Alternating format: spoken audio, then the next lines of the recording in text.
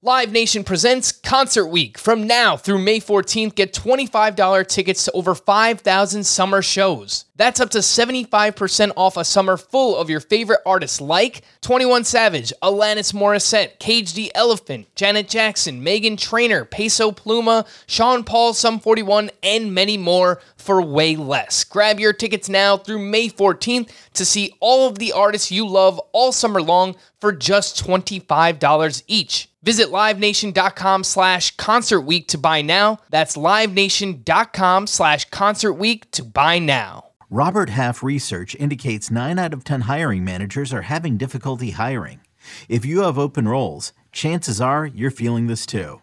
That's why you need Robert Half. Our specialized recruiting professionals engage with our proprietary AI to connect businesses of all sizes with highly skilled talent in finance and accounting, technology, marketing and creative, legal, and administrative and customer support.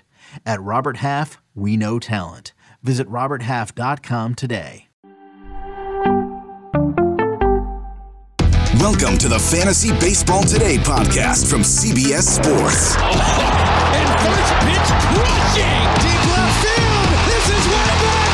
Walk 'em off! Got a fantasy question? Email fantasybaseball@cbsi.com. Get ready to win your league. Where fantasy becomes reality.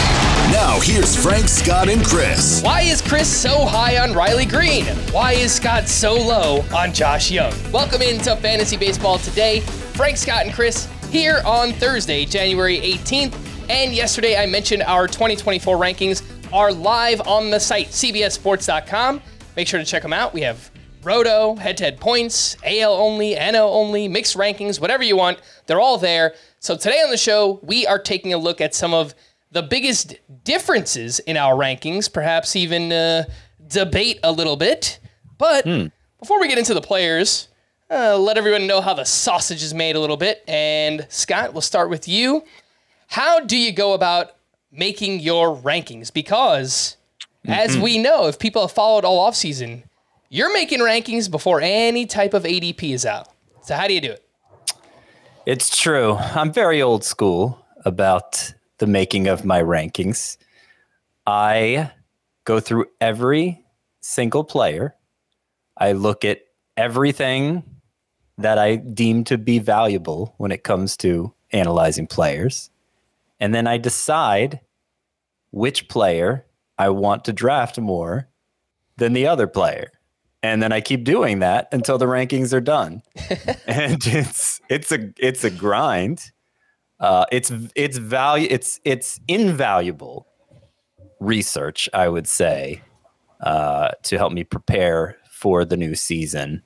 So it's worth the time investment. But I gather not a lot of people make their rankings that way. They lean heavily on projections these days, and it does make the process faster, I will say. Maybe tailored less to your own personal taste. And I do think we are seeing within the industry sort of a group think taking hold that maybe has something to do with the way people form their projections. I don't think I'm going to win any with the way people form their rankings, I should say. I don't think I'm going to win any ranking accuracy contests with the way I do it. But I do think in terms of taking into account my own comfort level with risk reward, I think the only way to do it is to do it this way, where I'm like, okay, good example. What's a good example of a risk reward player this year? Cole Ragans. Sure. I was thinking lower end than that, but sure. Cole Ragans. I recognize the risks with Ragans, but I think given my own tolerance for pitching this year and risk at pitching and what I think the rewards are for taking a chance on somebody like Cole Ragans, I'm willing to move him up higher and accept more risk for the sake of that reward, because I think rewards are so hard to find within that position. And so that's what informs my ranking of Cole Ragans and maybe why it's apart from the consensus. I don't know if that was just a bunch of gobbledygook or if it actually made sense, but that's part of my process there. They're your rankings, Scott. You can do them however you want to. Chris, same question to you. just to get this off the top, I hate ordinal rankings. I know that that's what the people want, and it's a big part of what we do, and we create content off it. It's not how I think about baseball. It's not how I really think about anything. And I'll give you an example from my rankings where we're going to talk about at least one of these guys today. I've got Tyler Glasnow as SP10, Aaron Nola as SP11. Frank, I know you had it as SP9 in your show notes, so just delete that 9, put an 11. I'm still higher on him than you two are, so it'll still work. And Yoshi Yamamoto, 12.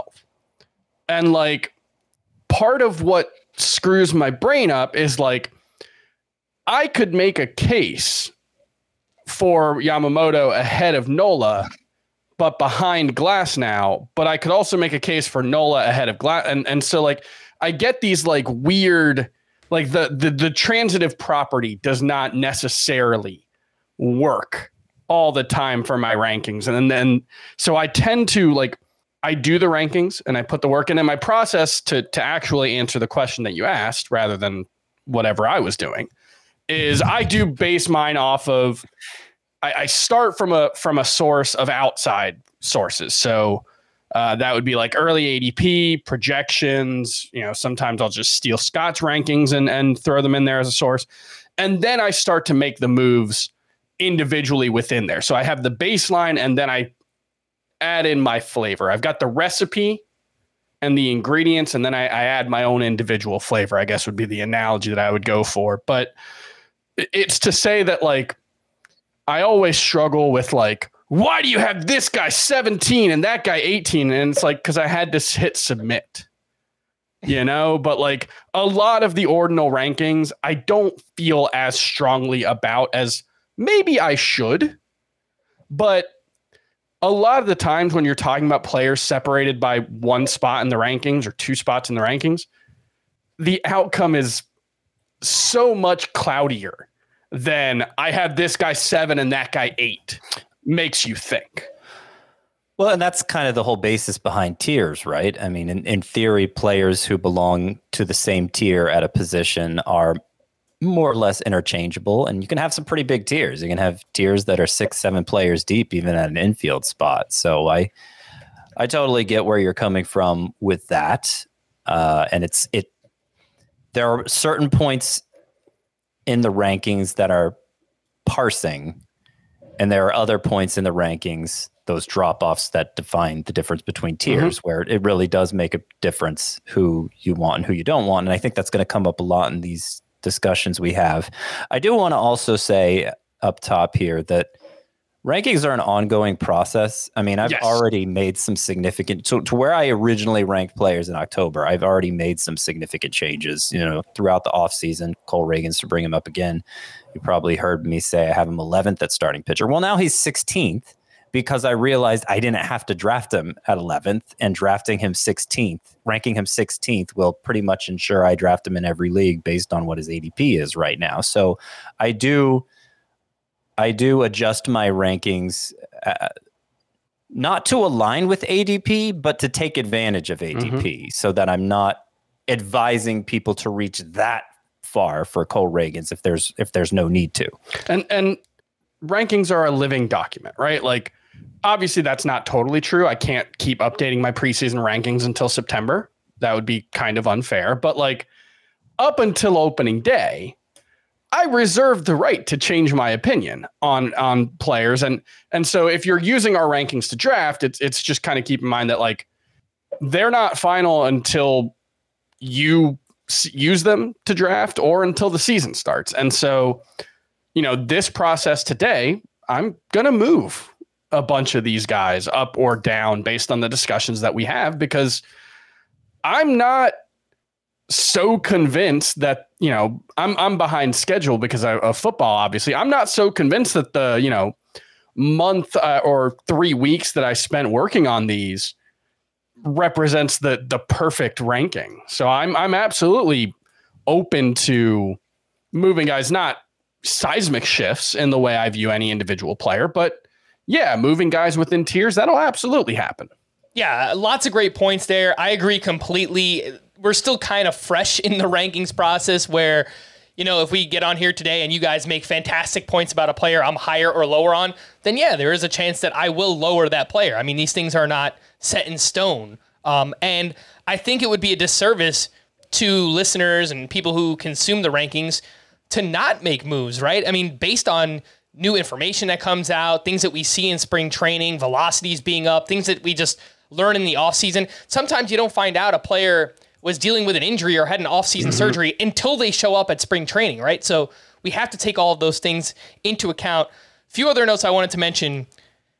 Chris, you talked about how just a straight rankings list, I think there's a lot of nuance involved too, because if you tell someone, look, just draft off this rankings list, right? Go down the sheet, cross names off, and draft off this ranking list. That's not how I draft. It's not going to work well because for multiple reasons. If you play in a roto league, you need to cover different categories, right? So your highest ranked player might be Pete Alonso, but if you need speed, you might have to go in a different direction, right? Yeah. So it doesn't necessarily work out that way. And even if you talk about a head-to-head points league, if you're constructing a pitching staff, you might not want a whole pitching staff of guys that have had injuries in the past. You know, Tyler Glasnow, Walker Buehler, Michael King, whatever. You don't want all those guys on one pitching staff. You might want to pick and choose a little bit. All right, maybe I have Tyler Glasnow ranked higher, but Logan Webb has a higher floor, so I want to take him to pair with this other risky pitcher I have. Stuff like that, right? So there is a lot of nuance involved. It's not just draft straight down the rankings, you know? Another example like that is our rankings are tailored for 12-team leagues. And so because of that, I kind of fade boring players who are going to get a lot of playing time in favor of exciting players whose playing time is much more questionable. But if you're playing in a 15-team league, those boring players that get a lot of reps are kind of essential. And gambling on a player who's maybe exciting, but his playing time is more questionable, it's a much bigger gamble because if you miss, there's not much of a waiver wire to speak of. So, you know, I don't keep, there aren't separate tools for me to adjust for 12 teams versus 15 teams. And even if there was, there's no way I could keep up with that. So you kind of have to approach the rankings understanding where we're coming from, 12-team mindset. If it's a 10-team league, you might take even bigger risks than I've taken for upside. But if it's a 15-team league, you know, play it a little more cautiously and maybe downgrade some of those upside types in favor of secure types. And I think another way to think about it, and I'm sure Frank wants to move on, so we'll just hit this quickly, but think about it in terms of error bars, right? So like if I have a pitcher, Spencer Strider, I've got him as my number 10 overall player. He's my number 1 starting pitcher. But like Garrett Cole is 13. The error bars there probably overlap, right? Like I could make a case for Garrett Cole at 11 and Spencer Strider at 12, and it wouldn't really require me to change how I view those players fundamentally. The further you get in the rankings, the wider those error bars tend to be. You know, so once you start to get to like 33, then it's like, well, that guy could be 25. He could be 40. And it wouldn't really require me to fundamentally alter how I think about that player that much. All right. Well, before we started, I told these guys, hey, let's make it quick. Let's get right into it. Let's talk about as many players as possible. And here we are. It's a good discussion. I think it's a worthy discussion of having and explaining just rankings in general and our process. But let's make it quick, boys. Let's talk about some players. And we will start with Josh Jung. Mention his name up at the top. Both Chris and myself have Josh Jung as our 11th ranked third baseman. Scott has him down at 16. Scott, we'll start with you. Why are you lower than, not just Chris and I, but lower than the consensus, lower than ADP on Josh Jung as well? Well, to be honest, I'm not sure what the consensus sees that I don't see. Josh Jung was a 266 hitter with a 781 OPS last year, and those numbers compare closer to like Brian Hayes and Alec Boehm than they do to a lot of the guys that Josh Jung is being drafted around. And furthermore, he managed to have a 266 batting average and 783 OPS because he was, or 781 OPS, I should say, because he was crazy hot at the beginning of the year. it was very front loaded. April and May, he hit, I don't have the numbers exactly here. I have it, Scott. 842 OPS in April, 918 in May. Yeah, so he went into June batting 295 with an 872 OPS, and the rest of the way, Josh Jung hit 244 with the 712 OPS. And furthermore, when he was hot at the beginning of the season, I said, hey, I don't see it in the data. I think this guy's going to cool off, and that's exactly what happened. So, I mean, for me, it's a simple matter of this is where Josh Jung's numbers say he should be ranked, and so I'm going to rank him there. And I'm actually interested in hearing your arguments because I don't understand why so many are so enthusiastic for Josh Jung. I'll start off and then I'll throw it your way, Chris. I think instead of looking at his season as just 2 parts, I would look at it as 3 parts where he was amazing in the first 2 months. He was kind of okay for the next, I wrote down 57 games. He hit 255 with a 757 OPS.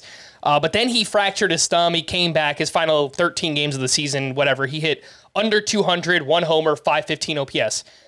But then he got healthier in the postseason, and he hit really well. He hit 308, 3 homers. He finished strong again. He hits the ball really hard, 91.8 average exit velocity. That's 87th percentile, nearly a 12% barrel rate.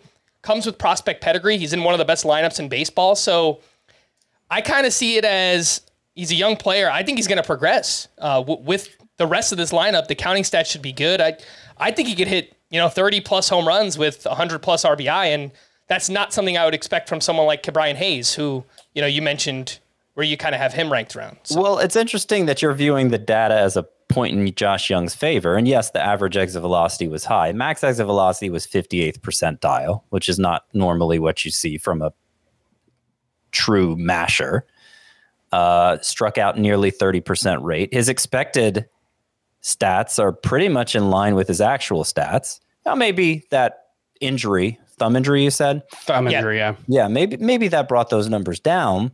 But like I said, I remember the data before that, and it's not like the data shifted that much in response to the thumb. So I'm not convinced Josh Jung is better than his numbers. One thing I will say is, even if Josh Jung isn't better than his numbers, his 162 game pace was 30 homers, 100 runs, and 93 RBI.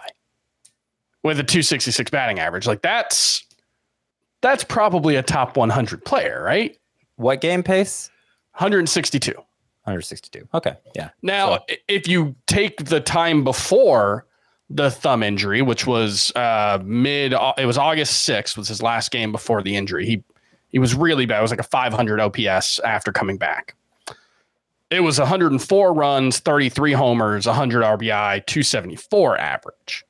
So I think a big part of it is just, even if he's just what he did last season, the expected WOBA is 337, the actual WOBA 334.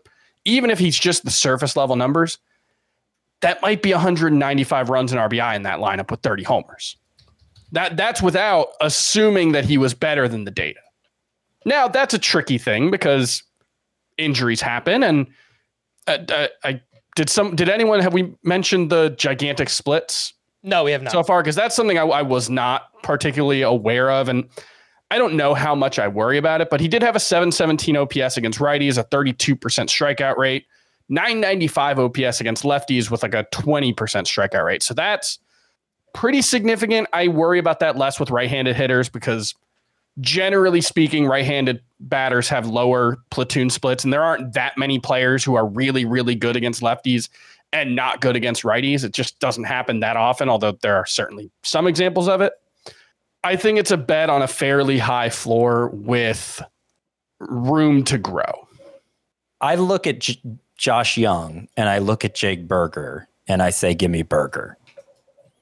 Because the power seems more legitimate. Burger might hit 40 home runs, and Josh Jung, I'm not confident will hit 30. Josh Jung might be a safer bet for batting average, but Jake Burger made some pretty substantial changes after joining the Marlins that helped greatly reduce his strikeout rate to the point it's better than Josh Jung's. I mean, Josh Jung's strikeout rate is pretty terrible. So yes. Yeah, I mean, I don't know. I guess I feel like everybody's kind of seeing him through rose-colored glasses, Josh Jung, and I'm like, there are a lot of weak points here. And one thing that's worth pointing out is he's pretty old for a guy who has only had the one good season, because, obviously, like a lot of prospects, 2020 changed his trajectory, and then he missed the year with that shoulder injury, I think. So, he's older than you might think, Josh Jung. So I'm not moving him, but I get the skepticism. And I really like Jake Berger too. I think the takeaway might be maybe we're all just too low on Jake Berger. Maybe him and Josh Jung should just be, some of us are, closer ranked. Yeah, I really like Jake Berger too. I think one key difference is obviously the lineup context. The Rangers lineup is going to be much better than the Marlins, which could help counting stats, but I'm not sure. That's the biggest point in Young's favor. I agree. Yeah, I'm not sure that means they should be going 50 or 60 spots apart like they are right now. Let's move on to a player, Scott, you are higher on than Chris, and that is Walker Buehler. We'll go over to the pitching side. You have Walker Buehler as your SP24. Chris has him as his SP37. Walker Buehler, 29 years old, now coming back from his second Tommy John surgery. Scott, what is your view of Walker Buehler for this upcoming season? Well, I mean, it's hard to say exactly what to expect from Walker Buehler. Coming back from a second Tommy John surgery, that's more difficult than the first Tommy John surgery. I could tell you before this second Tommy John surgery, Walker Buehler was regarded as basically a top 10 starting pitcher in fantasy, and had been for several years, basically since he was of age to be. Now, because it is a second Tommy John surgery, and even if he is just who he was before he got hurt, presumably there will be some curtailment of the innings, and we're already hearing talk of the Dodgers with a 6-man rotation. That might be justification to downgrade Walker Buehler. The main issue for me, why I can't go much lower than where I have him, is because of the breakdown of the starting pitcher position, where I kind of feel like I put Walker Buehler as the dividing line between those who I feel pretty good about delivering an ace outcome and those who I don't. And certainly that's a possibility for Walker Buehler, though it would be closer to 160 innings probably than over 200. Chris, is it just second Tommy John surgery? And I'm not saying that to downplay it, because obviously the success stories are very far and few between when it comes to 2 Tommy John surgeries. But is there anything else that you're looking at that has you lower on Walker Buehler? Yeah, I think there were some red flags in the profile, specifically in 2022. And the hard thing about that is how much of that was he pitching at 90% health? But in 2021, he took a step backward as a strikeout pitcher, 26% strikeout rate. It didn't really impact his production. He actually had the best ERA of his career because he had really, really good results on balls in play. 336 expected WOBA on contact was the best of his career outside of 2018, which was a shorter sample size. So really, really good. 2019 and 2020 and 2022, his results on balls in play were just okay. He's been kind of all over the place. Part of that is just that's a noisy stat. Pitchers don't have as much control over the quality of contact they give up as batters, but it's the kind of thing where if he doesn't get back to being a 27, 28, 29% strikeout rate, can we rely on him to be that really, really good results on balls in play guy?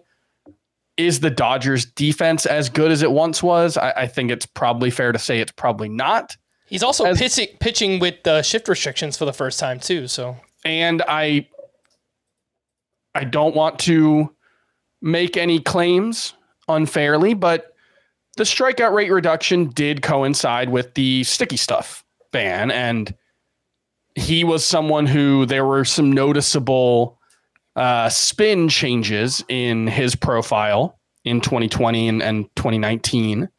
And so that's also a part of it. So I think there's enough concern about whether he's an impact pitcher, even beyond, the fact that he's coming back from the injury and the limitations. I moved him up a couple spots from when you started talking. He's the SP35, not SP37. I don't know if I even want to move him above like Dylan Cease or Sonny Gray, though, who I think have similar risk-reward profiles to Buehler. Gray, I mean, I know he just finished second in AL. Yeah, he's really good. But he's a 140 inning pitcher who doesn't even who might give you a strikeout per inning. I just don't. I don't see the reward in Sonny Gray relative to Walker Buehler, who, like I said, has top 10 upside. Like I'm looking. I said I saw Walker Buehler as kind of the dividing line between those I felt good about giving me an ace outcome and those I didn't. Right behind Walker Buehler, I have Jesus Luzardo, Zach Eflin, Logan Gilbert, none of whom I really foresee an ace outcome. You could argue Eflin delivered one last year, but I think it was more relative to the lack of standouts at starting pitcher that helped push Eflin up the rankings rather than just Eflin on his own pitched like an ace. And I'm kind of skeptical Eflin can even repeat what he did last year exactly. So I'm just not as excited about that group of names below Walker Buehler in my rankings, and that's why he comes in where he does. All right, let's take our first break. When we return, Chris has some explaining to do. Riley Green, his 23rd outfielder in the rankings. We'll discuss right after this. Welcome back in. Let's continue on with some of the biggest differences in our early rankings. And Chris, you have Riley Green as your 23rd outfielder. Scott has him down as his 48th outfielder.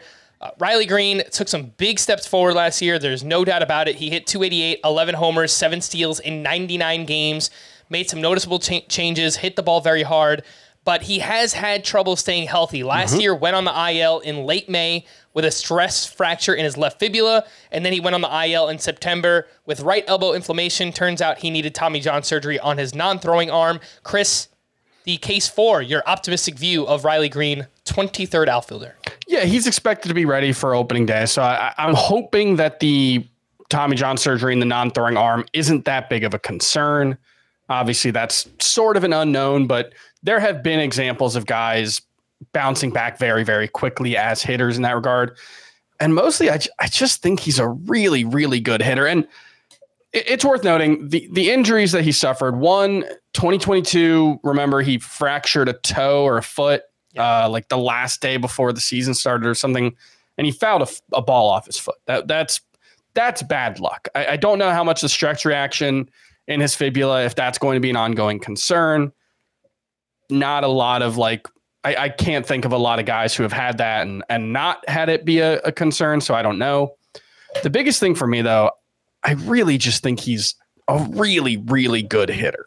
And obviously, his rookie season was a little up and down. Last season, I thought he was very good, and the underlying data suggests that he should have been even better. He had a 344 WOBA, 365 expected WOBA. You look at his StatCast page, 89th percentile xWOBA, 92nd xBA, 88th xSlug. The changes to the Tigers' home stadium have made it a little more hitter-friendly, which I think helps. And really the only concern I have with him as a hitter is he swings and misses a bit too much. You know, there's a bit too much strikeout rate there, but because he hits a lot of line drives and a decent amount of ground balls and hits the ball really hard, I don't think it's that big of a concern. I think he's a legitimately very good source of batting average moving forward, who will probably also hit for good power. And so there's some projecting here, but to a certain degree, I just don't like outfield. And so it's an opportunity to plant a flag on a guy that I think is really good. All right, Scott, you're lower. You have Riley Green down at outfielder 88. 48, excuse me. I think I combined our rankings together. I have him at 43, whatever. Okay, yeah, 48 is where 48. I have Riley Green. No, I think your last point there, Chris, is the one I agree with the most, is just that about 25th in the outfield rankings is where things really take a drastic turn. Mm-hmm. And so just kind of picking your favorite from a bunch of less than surefire options, I think there's validity to that. My biggest issue with Riley Green is that other than batting average, I don't really see the upside. I'd give him a chance of being a better power hitter if he didn't play in one of the most power suppressing parks in the majors in Detroit. That has ruined many a hitter who looked like he had a lot of talent. And he gives real left-handed Nick Castellanos vibes as a hitter. Right. Nick Castellanos being like of course, the poster child for being ruined by Detroit. I will also say that I'm underwhelmed by Riley Green's running. Yes. Not that he couldn't steal bases, but I expected him to run a lot more in the majors than he has so far. And we're entering an era where that's even more important in terms of keeping up with the competition in the outfield. So I'm seeing Riley Green as closer to Alex Verdugo in terms of upside than not. I do think he has more than Verdugo. I do think he'll be a more consistent source of batting average, though even that's a little bit questionable because how much he strikes out. Let's see. Yeah, I have him 3 spots ahead of Alex Verdugo in my rankings, my outfield rankings. And so I ranked probably a couple dozen hitters ahead of him who I feel like are going to stand out in clearer ways than he will. And even if you want to talk like a points league scenario, Green's strikeouts hold him down there. So it's hard to move him past category standouts in that format where categories don't matter so much. I guess my biggest objection to where you have Riley Green ranked is that, okay, it's ahead of Seiya Suzuki, it's ahead of Spencer Steer, is it ahead of George? It's just ahead of all 3 of those guys, yes. Suzuki, Steer, and Springer. Yeah. I could move him below those 3 and it wouldn't really bother me much. Evan Carter. You feel about you're happy with Riley Green over Evan Carter? I think so, yeah. Okay. All right. And I like Riley Green, the player, too.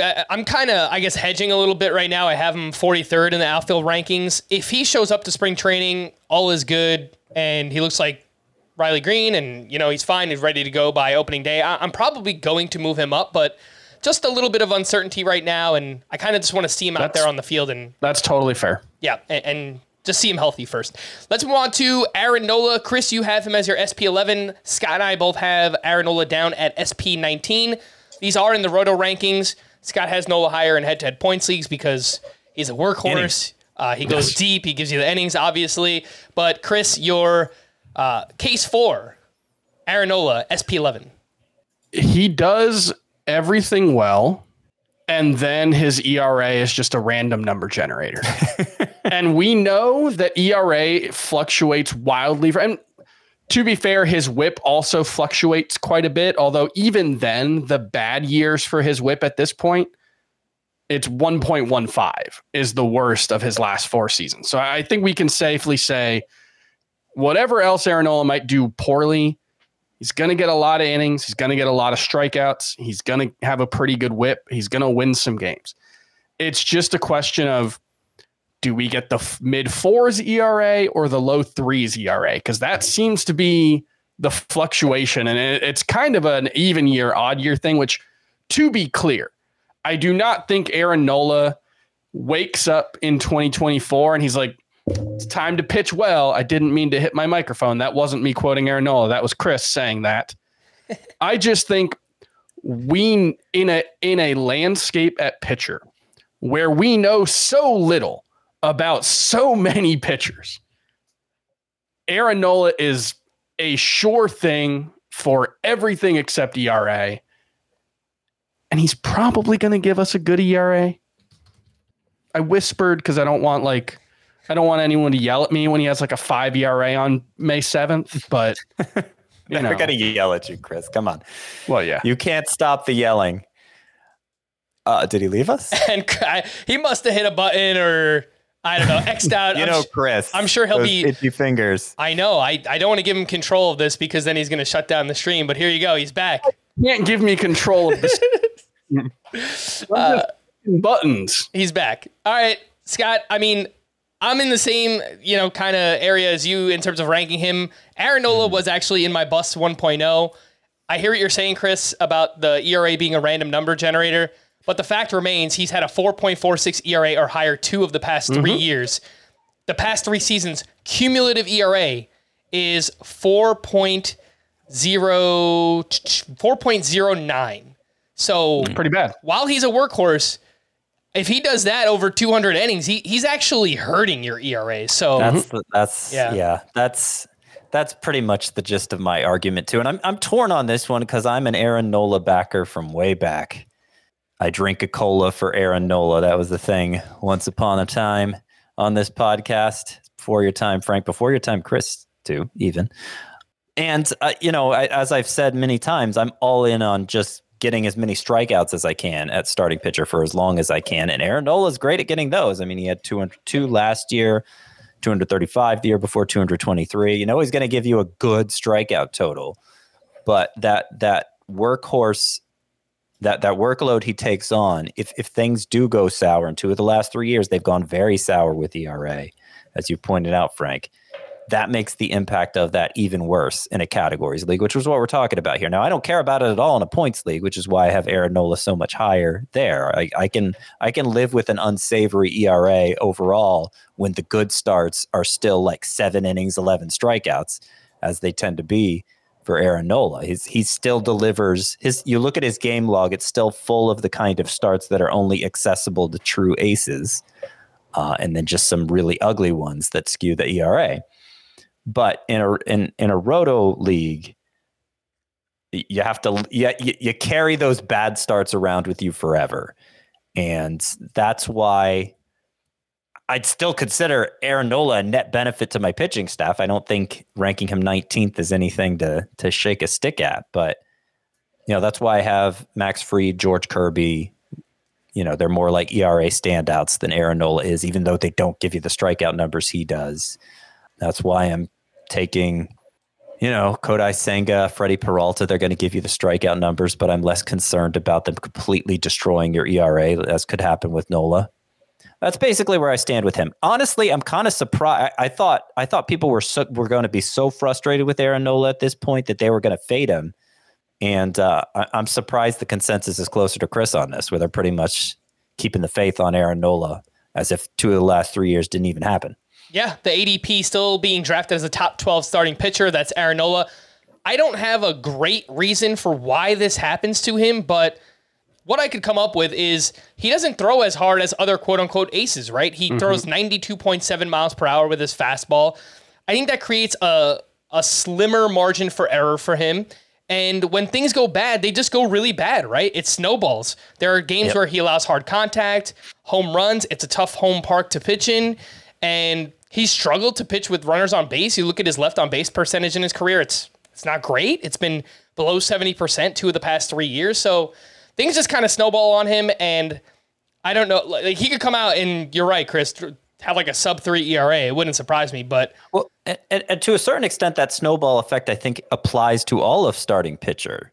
Now, with more base runners last year and more activity on the bases, we saw a lot more of these ugly stat lines, even for really good pitchers. And that's partly why I'm selling out so hard for strikeouts, because I feel like that's the only thing I could trust pitchers to deliver on over the course of the season. But the fact that it's happened for Aaron Nola 2 of the last 3 years, it wasn't just a product of 2023. That makes me a little more cautious with him. All right, let's quickly hit some news and notes. Not much going on, nothing too crazy here, but some quick things. The Rangers announced that Wyatt Langford, who we spoke about the other day, received an invitation to Major League Spring Training, so he'll be there and hopefully given a fair shot to be on their opening day roster. Red Sox prospect Marcelo Mayer is expected to be a full go by spring training after dealing with a left shoulder injury last year.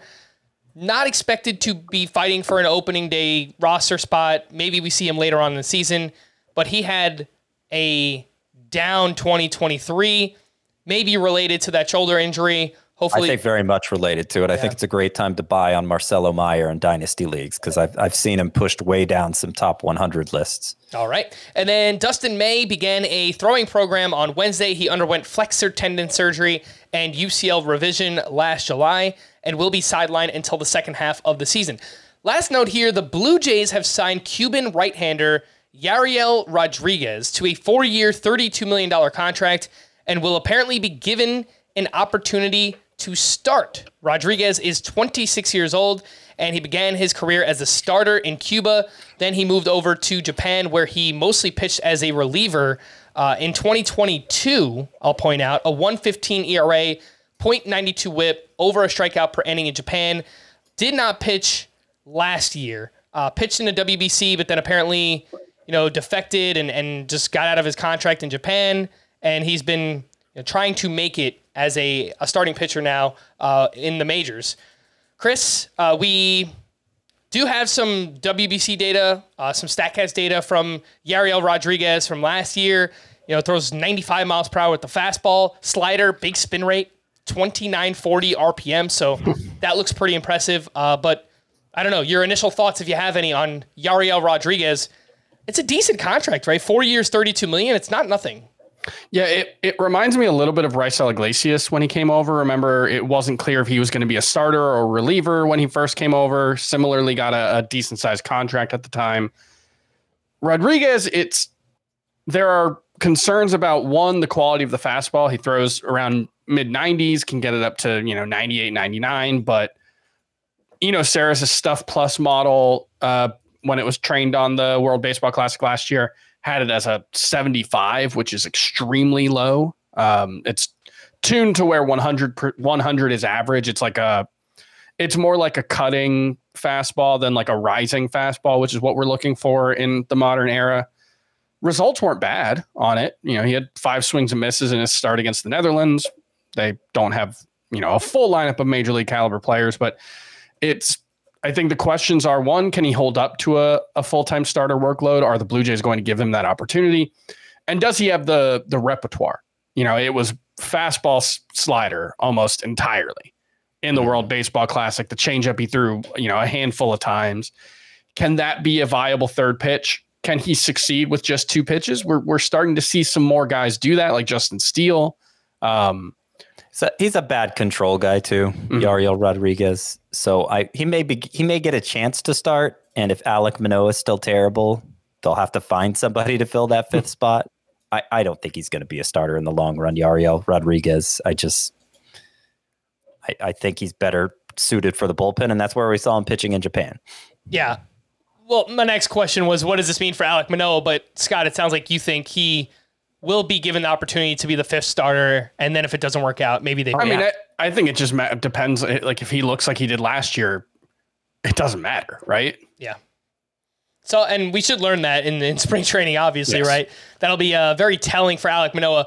Somebody who could turn out to be a big riser. I think his ADP is outside the top 250 right now. He's been left for dead, but if he shows up and looks like 2022 Alek Manoah in spring training, then I'm sure his ADP will rise quite a bit. Let's take our final break, and when we return, talk about, like the 10 players we have left. We'll do that right after this. We'll do it. All right, welcome back in. Let's get back into some of the biggest rankings differences that we have. I think 2 that we can run through pretty quickly. We talked about both of these names a lot recently, and just a quick note on Jackson Chourio, because Scott has him at SP21. Chris, you have him down at outfield 37. So why are you so much lower? I'll just say I'm very squishy on this one. And this is one that if it starts to look like he's going to make the opening day roster, I'll probably move him up. Even saying that, though, I get the feeling I'm probably not going to draft much Jackson Chourio just because I feel like the hype is going to get kind of out of control. And it's asking a lot for a 20-year-old. He's not turning 20 until about a month before, about 9 days before the season officially begins. I guess if we're counting I think March 11th is his birthday. It's just asking a lot for that to be an impact player, especially for a guy who at the high level of the minors has been productive in a way that should work for fantasy because he's going to steal bases. But his overall OPS at AA is below 800. Last year it was like 803. I have some concerns that he's going to be the immediate impact bat that we're hoping he will be. And maybe he steals enough bases that it just doesn't matter and he just hits 260 with 18 homers and steals 40 bases. But this feels like the most volatile of the rookie class this year. All right, and let's get some quick thoughts here on Cole Ragans as well. Scott has talked a lot about Cole Ragans this offseason. We had a podcast last week, What You Missed Down the Stretch, where Scott laid out everything that Cole Ragans did and why he's so excited about him. But there are some pretty big differences here. Scott, you have Ragans at SP16. Chris, you have him at SP24. I guess in the grand scheme, that's not a massive difference, but what worries you about Ragans? I just want to point out for Jackson Chourio real quick that once once they came back in the second half without the tacky ball, they were using the tacky ball in the first half in the Southern League. Once they did away with that, Jackson Chorio hit 324 with a 917 OPS the rest of the season. Pretty good. Yeah, I'm not worried about the fact he's so young. Maybe he won't be able to blow up right away, but I think he's really, really, he's going to be an amazing hitter. And I'm kind of ranking him and Wyatt Langford both as if they already have the job. I'll adjust down if that doesn't happen. I think everybody else is kind of planning on adjusting up if it does happen. Chris, your reasoning on, unless you want to talk about Cole Reagan, Scott, but you have talked about him a lot. Well, I do just want to say, because most of the time we talked about him, I have him 11th in the starting pitcher rankings, and now I have him down to 16th. I kind of explained it at the top of the show. I moved him down the rankings because I realized that I moved him basically to the bottom of his tier so that I give myself a chance to draft more pitchers from that tier, as opposed to reaching further than is necessary for Cole Reagan's and capping my own pitching upside as a result, because I miss out on the other pitchers that I could have taken at that point where I was taking Reagan's. So he is now behind Freddie Peralta and Kodai Senga, two pitchers that I'm elevating for their strikeout potential, just like Cole Reagan's, but that I have more competition for their services in that range. I'm still at 16th. I still plan on getting a ton of Reagan's, but I'm not costing myself as many other opportunities at the position now. All right, Chris, why so low on Cole Reagan's? It's workload and lack of track record. We haven't seen him. He's thrown, I think, 134 innings is his career high. He's done that each of the last two seasons now. Hopefully that means he can get to 175 this year. That's not unreasonable, but it requires a guy who's had Tommy John surgery twice to maintain the velocity he had last year and pitch deep into a season in a way that he hasn't done. So that's the biggest thing. I have a little bit of concern about the walk rate. That was an issue for him as a minor leaguer, as well as, at parts of last season. But for the most part, it's just a lot of questions about workload. I asked the question, why are you so low on Cole Reagan's? All three of us, Scott has him at 16, Chris at 24. I have him at SP 28. We're all ahead of ADP still on Cole Reagan's, right? He's going around SP 30. I share some of the same concerns as you, Chris. I worry a little bit about the control too. Like if there's one, clear flaw in his game control, we saw that down the stretch too, but I'm not going to argue that there is huge swing and miss ability and big upside here. Well, and I want to clarify too, I share those concerns as well. It's just part of the reason why I'm going to seem so far off from consensus at starting pitcher now is because of the globbing effect there. I don't think it's as worth sweating the downside risks for extreme upside pitchers, because there are so few extreme upside pitchers who can really distinguish themselves at the position in a globby environment for pitching where everybody kind of runs together. All right, well, let's get into a player that I actually have ranked higher than you guys, and we were talking about him a little bit offline the other day.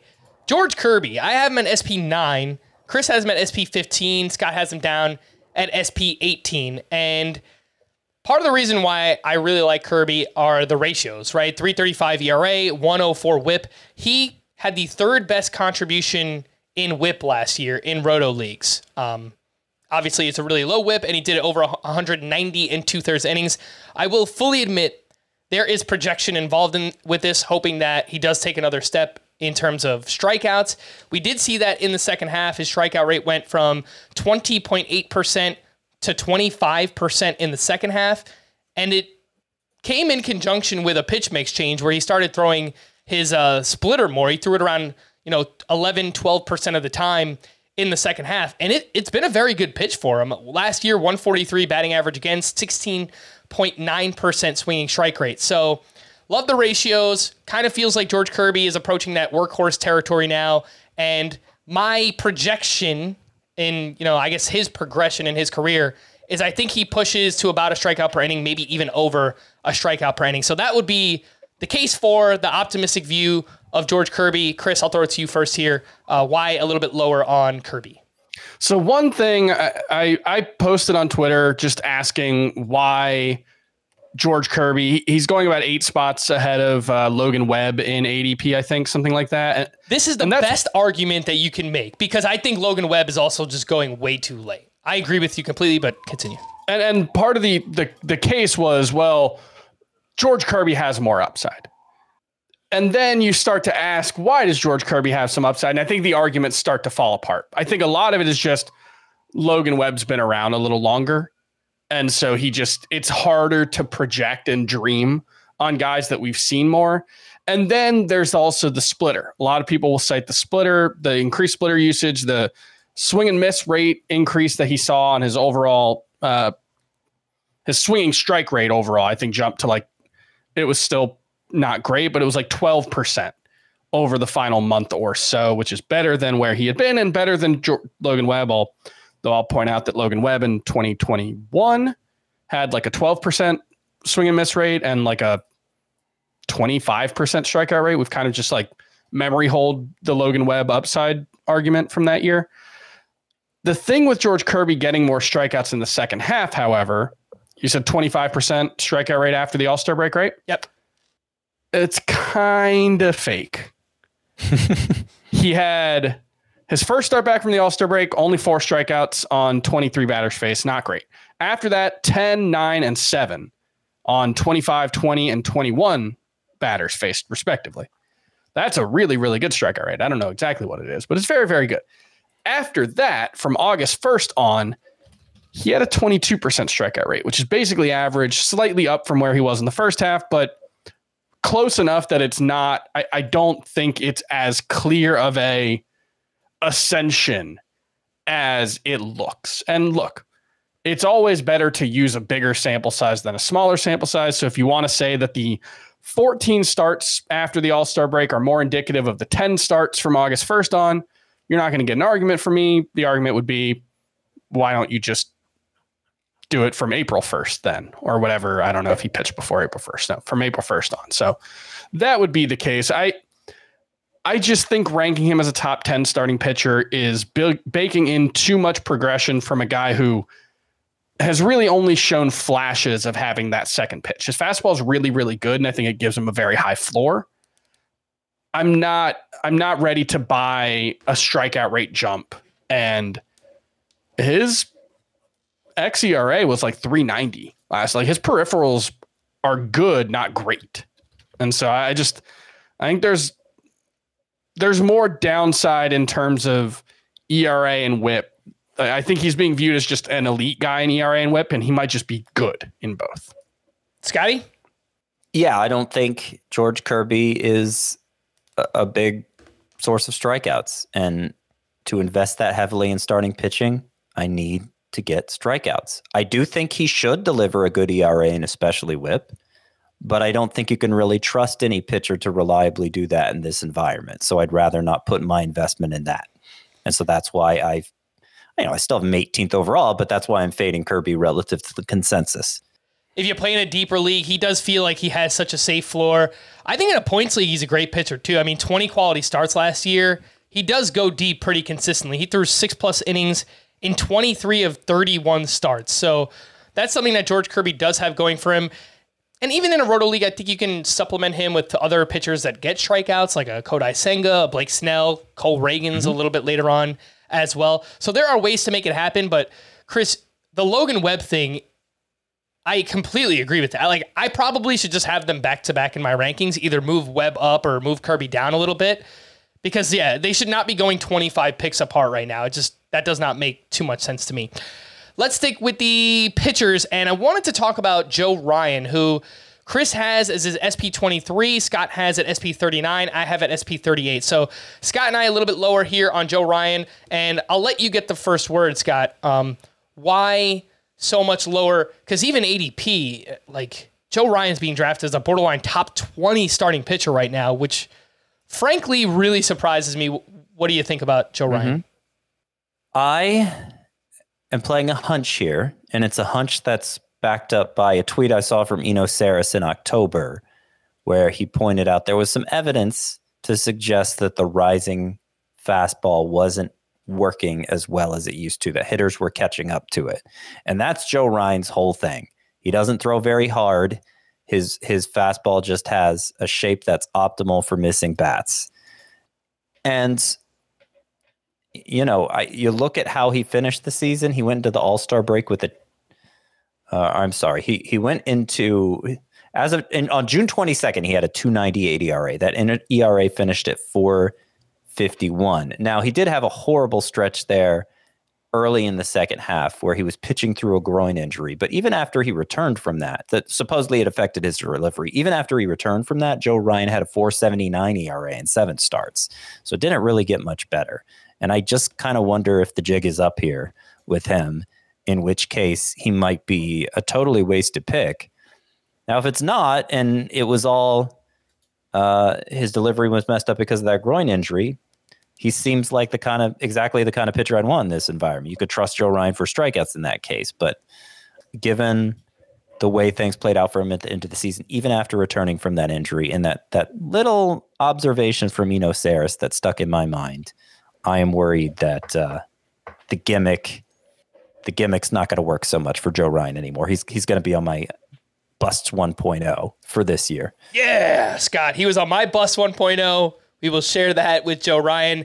The strikeouts are there. There's no doubt. Among starting pitchers with 160 innings last year, Joe Ryan's K- walk rate, second best to only Spencer Strider. His swinging strike rate was 7th best. But this is someone who is an extreme fly ball pitcher, nearly 50% fly ball rate, allows a lot of hard contact, 23rd percentile in average exit velocity against. As a result, 1.78 home runs per 9, the 4th highest in baseball. So I have my concerns. Chris, why so much higher on Joe Ryan? I think those are reasonable concerns. When I look at the profile, I think the biggest red flag is something. It's kind of, Josh Jung is who we were talking about earlier. It's kind of the pitching version of Josh Jung, where I guess it's the opposite. Joe Ryan is a right-handed pitcher who gave up an 829 OPS to right-handed batters last season. That's really, really bad. You look at the pitch profile and you kind of figure it might be the opposite, right? He's so fastball heavy. His only breaking ball is kind of a sweeper. He throws a slider as well, but very rarely. It's the kind of profile that you would think like, oh, this guy might have bad platoon splits. He does. It's just not the way that I expected. And so I'm hoping that, one, the struggles in the second half were about the groin injury as much as anything, and also that, you know, the refinement of the sweeper, making that more of a focal point against righties, can help him overcome his struggles against righties in a way that I think the ERA might always be a little inflated, but I don't really have a ton of workload concerns. You know, he's thrown 140 innings, I think 2 consecutive years now. And I just think it's kind of an Aaron Nola thing where even if the ERA is a little inflated, obviously it needs to be better than it ended up being last year. But if it's high 3s, he's going to be so good at everything else that I think he's still going to be worthwhile. Let's wrap up with this player because I think they're kind of similar, but one is going, more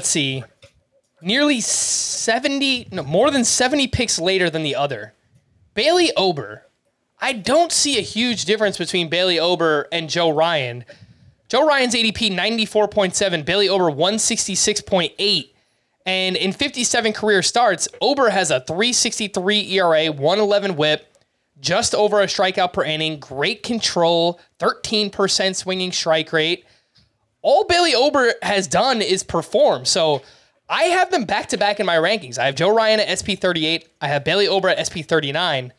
Scott, you come in much lower on Bailey Ober, SP 59. Why so much lower on Bailey Ober? Strikeouts. That's usually the answer if I'm lower on a pitcher than the consensus. Over a strikeout per inning, though. Okay, you're saying you don't see the difference between that and Joe Ryan's 11K per 9? It is. Like it's different. A different category. A strikeout per inning is not a strikeout pitcher. But ERA 3.63 for Bailey Ober's career versus Joe Ryan's 4.05. I mean, it's right, but massive. I don't really trust ERA.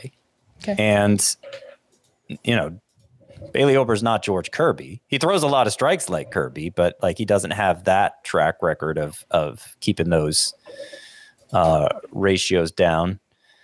But ultimately, that's just not a stat I trust in this environment. And so what forces Ober down in my rankings are pitchers like Emmett Sheehan and Nick Lodolo and Lucas Giolito, Kyle Harrison, even pitchers who I perceive as having much more strikeout upside.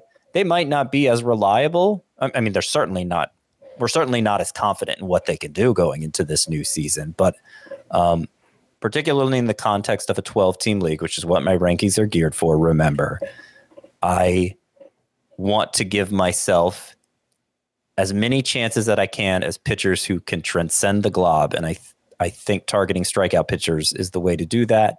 Bailey Ober, I think, is going to remain firmly in the glob, though, he's obviously more interesting than some pitchers in the glob. Chris, you're a little bit closer to me. You have him SP 44. Is Bailey Ober someone you are actively targeting? Do you like that ranking on him? Are you aggressive? You plan to be aggressive on him? What do you think on Bailey Ober? I struggle with this, and Kirby, Bailey Ober, and Joe Ryan are all going in very different ranges of the draft, as you mentioned. But I struggle with the extreme control artist archetype. The 5% or lower in Kirby's case. I think he was like a 2.5% walk rate or something wild last year, where I think you can go too far in not giving up walks or in not being willing to pitch with a purpose and throw out of the strike zone and get guys to chase in a way that I think leads all of these guys to get into some trouble and get into situations where they might pitch worse than their peripherals might indicate. In Ober's case, I think it's a fine price, top 45-ish pitcher. If he gets to that range and I'm looking for ideally an SP5, I think I really like him in that range. It's just, if I'm looking for an SP3, I'm probably chasing more upside. So it kind of depends on the way my draft goes. But, when you look at the metrics for him, one thing that really stands out, his slider was a really, really good swing and miss pitch in 2022. It was just okay last year. And so that's one thing where if you're looking for a way for Bailey Ober to take a big step forward, getting back to, he was a 37% whiff rate with his slider in 2022. It was down to 33% in 2023. It's not a huge gap, but that's one place where if you're looking for a way for him to take a step forward, I think getting more whiffs out of that pitch could do it. We gotta get to some of these players in a later show. We didn't get to a lot of the players I was most excited to talk about. Mitch Keller, Mitch Garver. Pretty much all the players that you were higher on, I'm realizing we didn't get to, right? Yeah, right. That's why I was excited to talk about them. Let's do a version 2.0 next week. Might be able to. We have tiers. Scott's tiers articles are coming out, so we kind of have tiers. People can find those on the website. No, it's fine. We may be able to shoehorn these in somewhere, right? It doesn't have to be a whole show dedicated to them. Don't worry, we'll find somewhere. I'll write them down. I'll get the ones that you want, and we will do it on a future podcast. We're gonna wrap there. For Scott and Chris, I am Frank. Thanks as always for tuning in to Fantasy Baseball Today. Please make sure to follow and leave a 5-star rating on Apple or Spotify, and we'll be back again next week. Bye-bye.